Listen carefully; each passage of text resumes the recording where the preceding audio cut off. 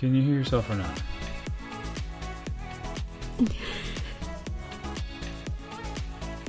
Well, doesn't matter. I know what I'm saying. Why the hell do I need to hear myself? Okay, welcome to our podcast, Two Docs. I'm an MD. And I'm a PhD, and we will talk about life, complexities of life, relationships, current events, politics, race, money, gender, and everything in between. You name it, and we will talk about it. So come with us on this journey. My name is John. I'm a pediatric emergency medicine physician here in Tampa, Florida, originally from Colorado. We have a 9-year-old daughter, Ellie, and a 4-year-old daughter, Tola. We also have a rescue dog, Nugget, and a recent addition to our household, a blue crawfish named Baby Gary. I've been happily married for the past 10 years to my co-host. Hi, I'm Natalia.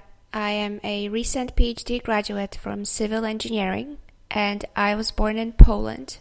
I came to the US about 11 years ago. So we don't have any sponsors yet, but stay with us. We'll be right back. Okay, welcome back. I'm your host, John. I'm Natalia. And this is our first podcast, Two Docs. We're going to be talking about marriage today. It's a not so much controversial subject, but it's difficult to discuss because there's a lot of factors that are involved. And I just want to preface by saying these are our opinions. We're not professionals, just our take on this. But I believe Natalia did some research. I did. I decided to go to Google and see what comes up. So I put marriage is, and the first two things that came up were marriage issues and marriage is hard. And then I went on Instagram and Facebook and I saw different perspective with a bunch of hashtags: blessed, happy life, happy family. So we don't necessarily talk openly about the difficulties of marriage, or at least we don't put it out there, how difficult communication can be, parenting, dealing with money. So in our podcast, we want to keep it real.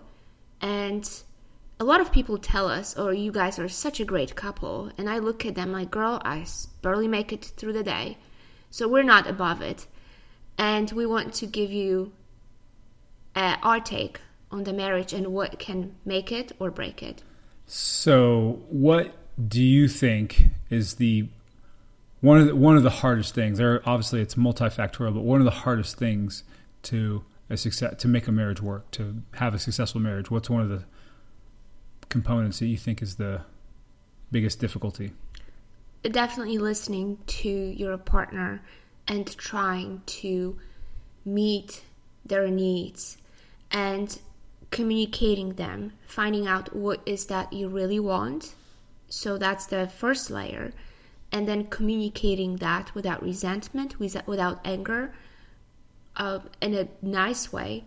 And then the rest is on the partner to execute what you said and to give you what you need. And that's been a challenge for a lot of people because they are trying to be happy, which I don't think that's what marriage is about necessarily. It's not about being happy. It's about support and friendship. And they think they want to get into this cloud of happiness through somebody else. But the first layer is to start with yourself and then go from there. So I believe that's the core. What do you think? I agree. The communication is key. It's always a dance trying to have your needs met and meet the needs of your partner. I do think that people don't know how to think that they're communicating, but don't realize that they're not effectively communicating. And I think that was something that was a struggle for us early on, is that we thought we were communicating when we really weren't. And so it's a struggle to make sure that you're heard, but also hear your partner. And so that can obviously lead to other issues in the marriage. And I guess a question I always was interested in that I have for you is that in our marriage, you have taken the role of staying at home with the children, and pursuing your career at the same time, but you made some sacrifices. And I'm just kind of curious as to how do you think that role affected our marriage? There were times over the past 10 years when I was staying home, raising our 2 kids and getting my PhD done at night, that I looked at you and I was very resentful because you got ready, you went to work, and you came home feeling very accomplished. And there were days that I just changed the diapers and fed our children.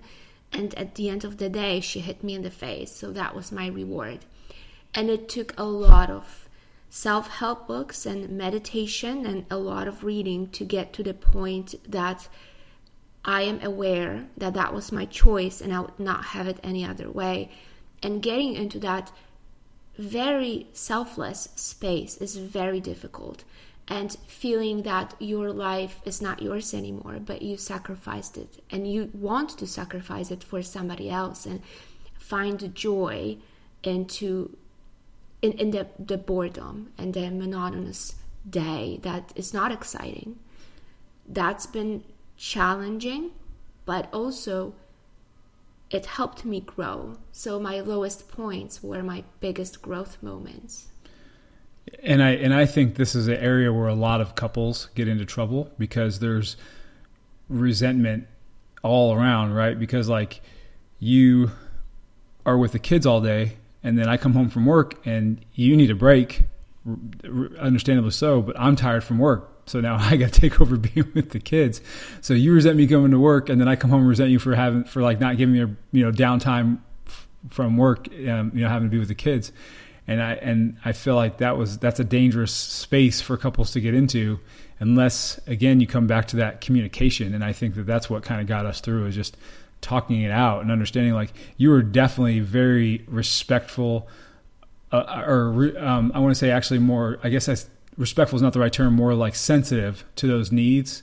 And I think I became more sensitive over time. I don't think I understood that in the beginning because, the way society kind of raises you right now, it's like, man, go to work, bring home money, women take care of kids kind of thing, and it's not. It's a team sport here, I got to unload the dishwasher just like you got to unload the dishwasher. I got to change diapers just like you got to change diapers.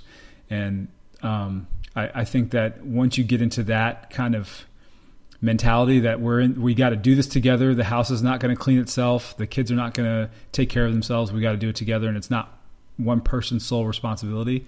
I think that made our marriage better. And I think if couples were more aware of that, they could have a better marriage too.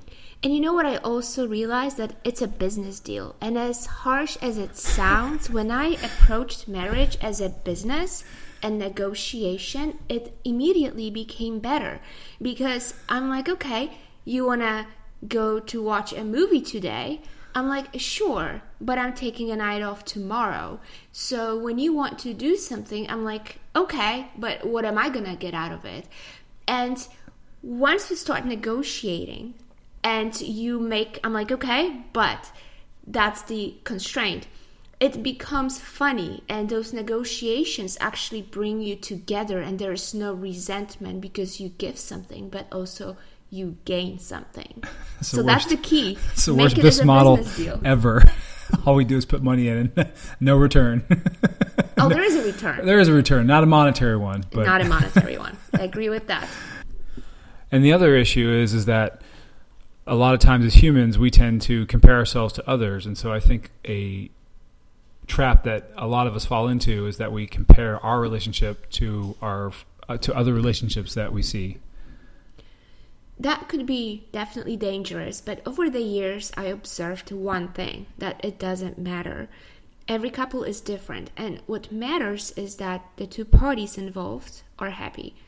The moment that one party stops being happy is the moment that the marriage is not good, or that the relationship or arrangement, whatever they decide to do.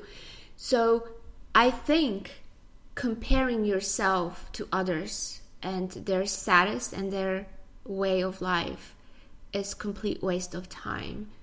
And unfortunately, these days with Instagram and other social media, we're guilty of looking at other marriages and thinking they're better and also thinking they're worse and feeling that satisfaction inside that you feel better than somebody else because your relationship is better. But if you know the cycle of life, sometimes you're up, sometimes you're down. So just focus on yourself. That would be my take on that. Just like that bumper sticker says, may your real life be as awesome as your Instagram life, right? Exactly. And not to kick a dead horse, but going back to communication one last time, the whole thing with communication also is its execution, right? So it's great if everyone's listening, but it means nothing if there's no action, which kind of sounds like parenting. I believe that's our next topic. Oh, I can't wait for that one. Stay with us. Okay, welcome back. We have moved on to parenting, and I want to throw out the first question. What, Natalia, do you find is the hardest thing about parenting? Being selfless. That's it. When you're a parent, it's not about you anymore, at least not for me. Your needs and what you want is not that important. You decided or not decided to have the kids, but they're here, so you got to deal with the consequences. And putting yourself constantly on the back burner in the beginning was very difficult for me.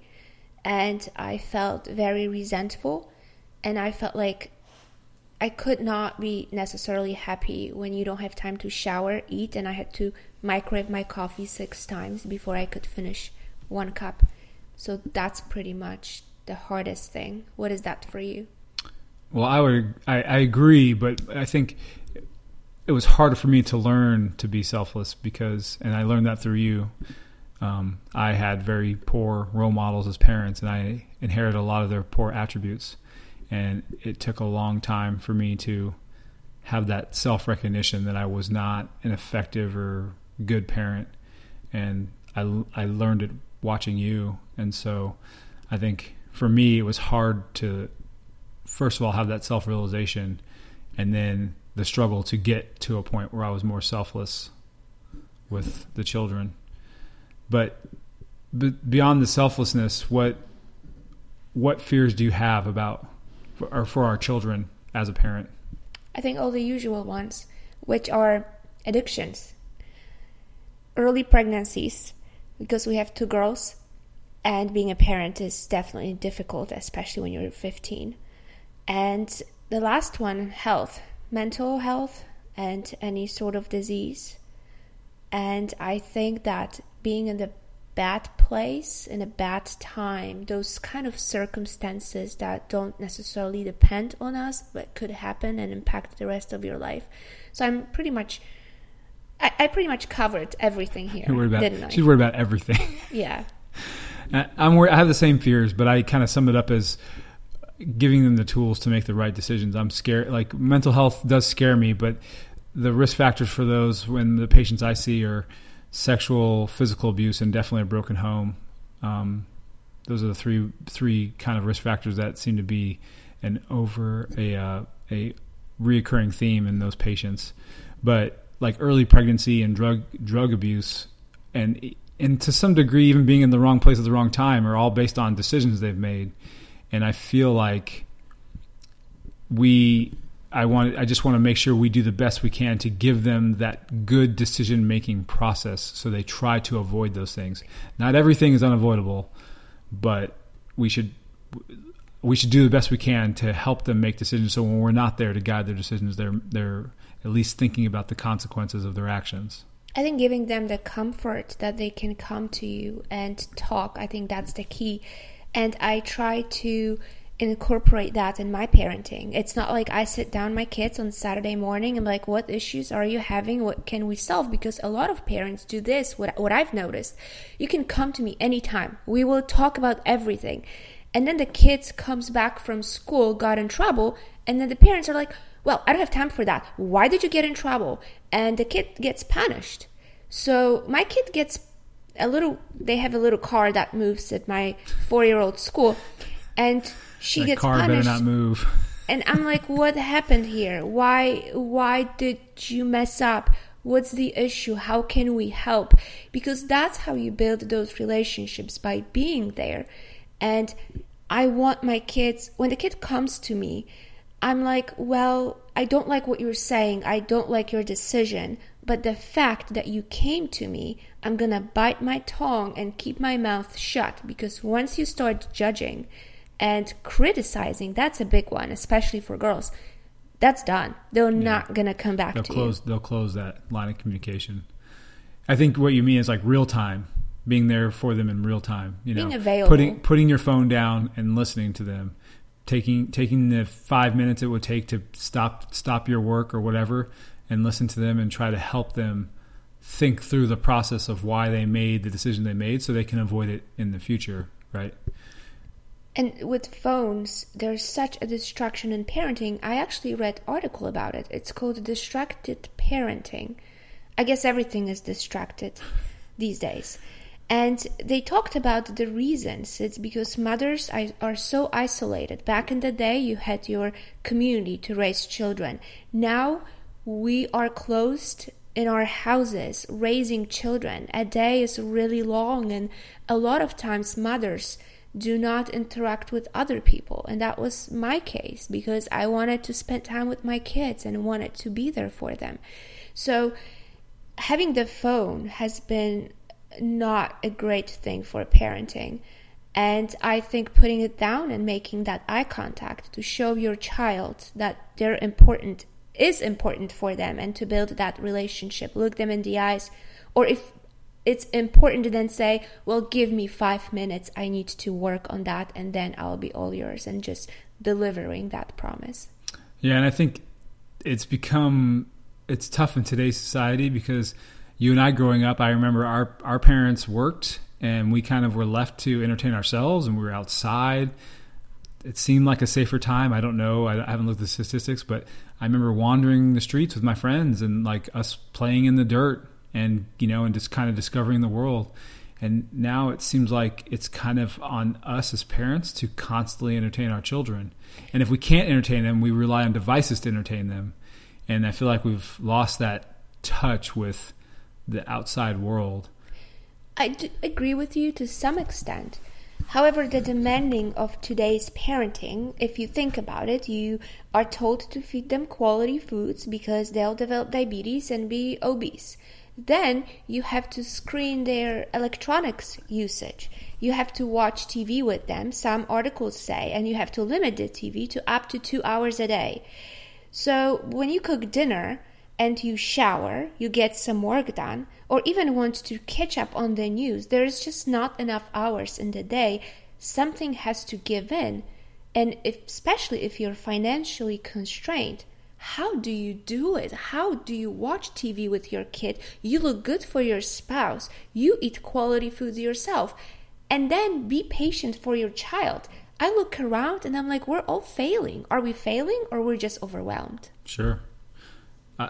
I think we're failing. I mean, I always make a joke. I don't know if it's funny, but I feel like an iPad makes me a better father. Oh, it lets me shower. Right. So it gives me that time to like not yell and not get upset. I just take the iPad and then I can focus on me for a second and lose that frustration so I can come back to being with them. But, technology is here to stay for good or bad.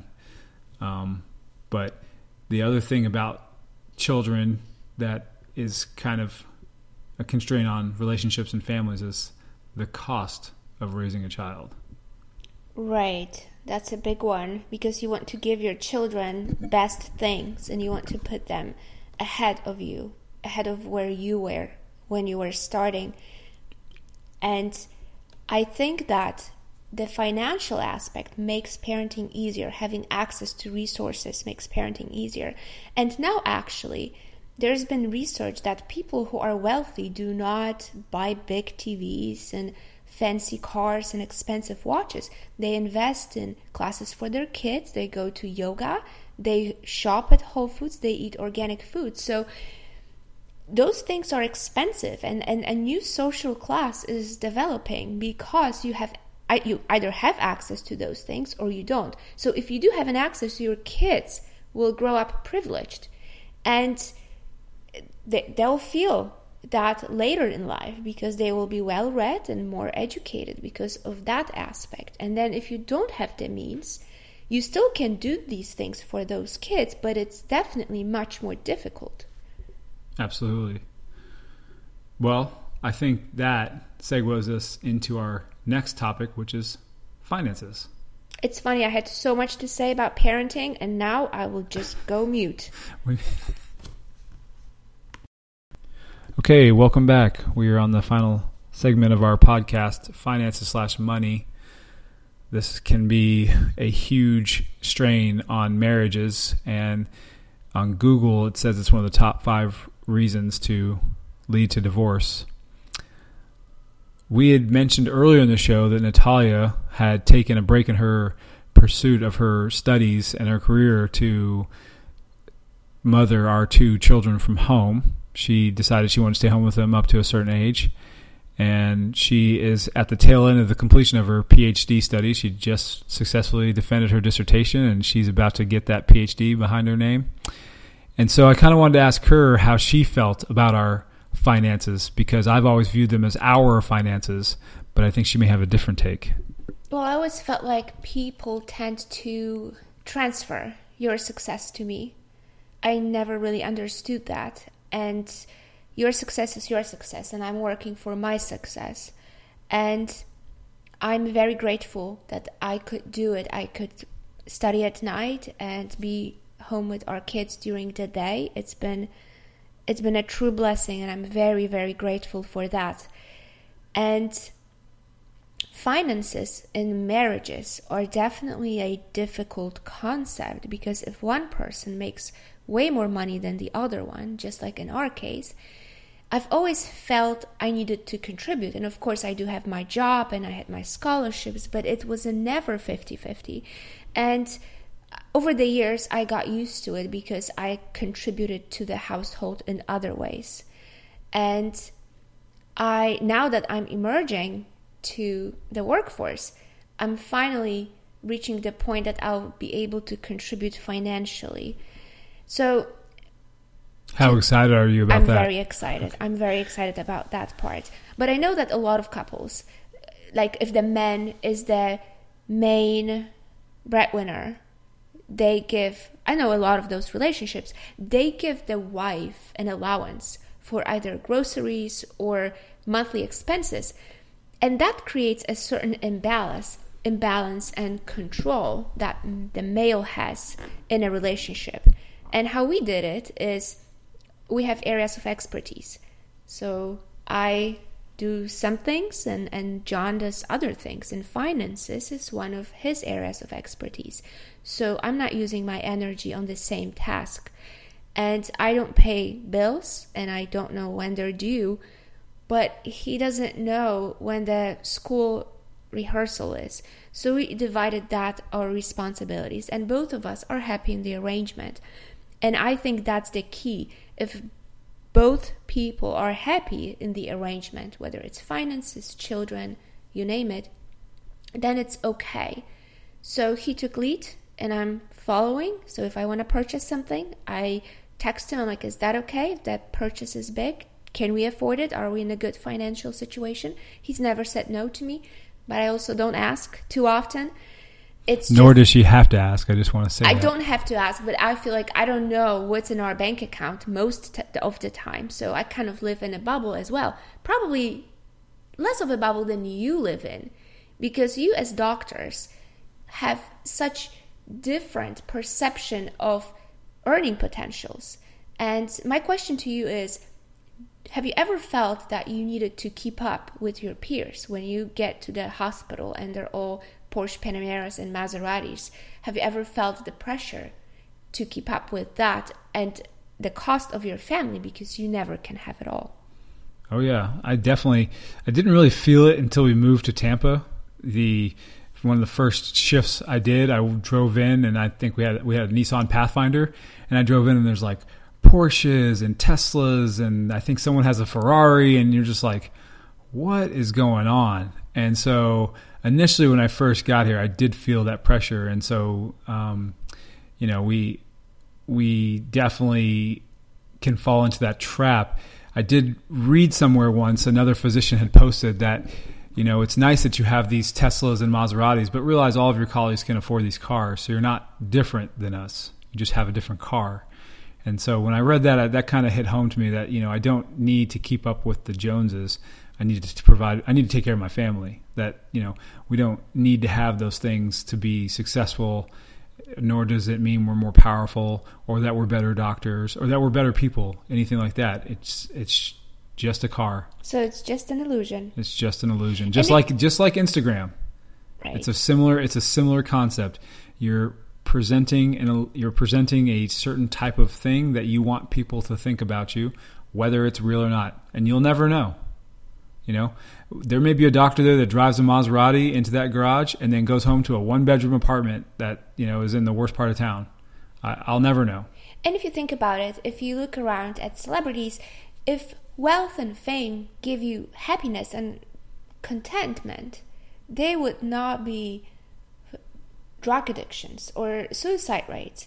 So the wealth, we also had to restructure in our marriage, because in the beginning when John became an attending, we kind of got caught into the boat clubs and more expensive cars. And then we realized that our happiness level does not change whether or not we enter an expensive car or a regular car.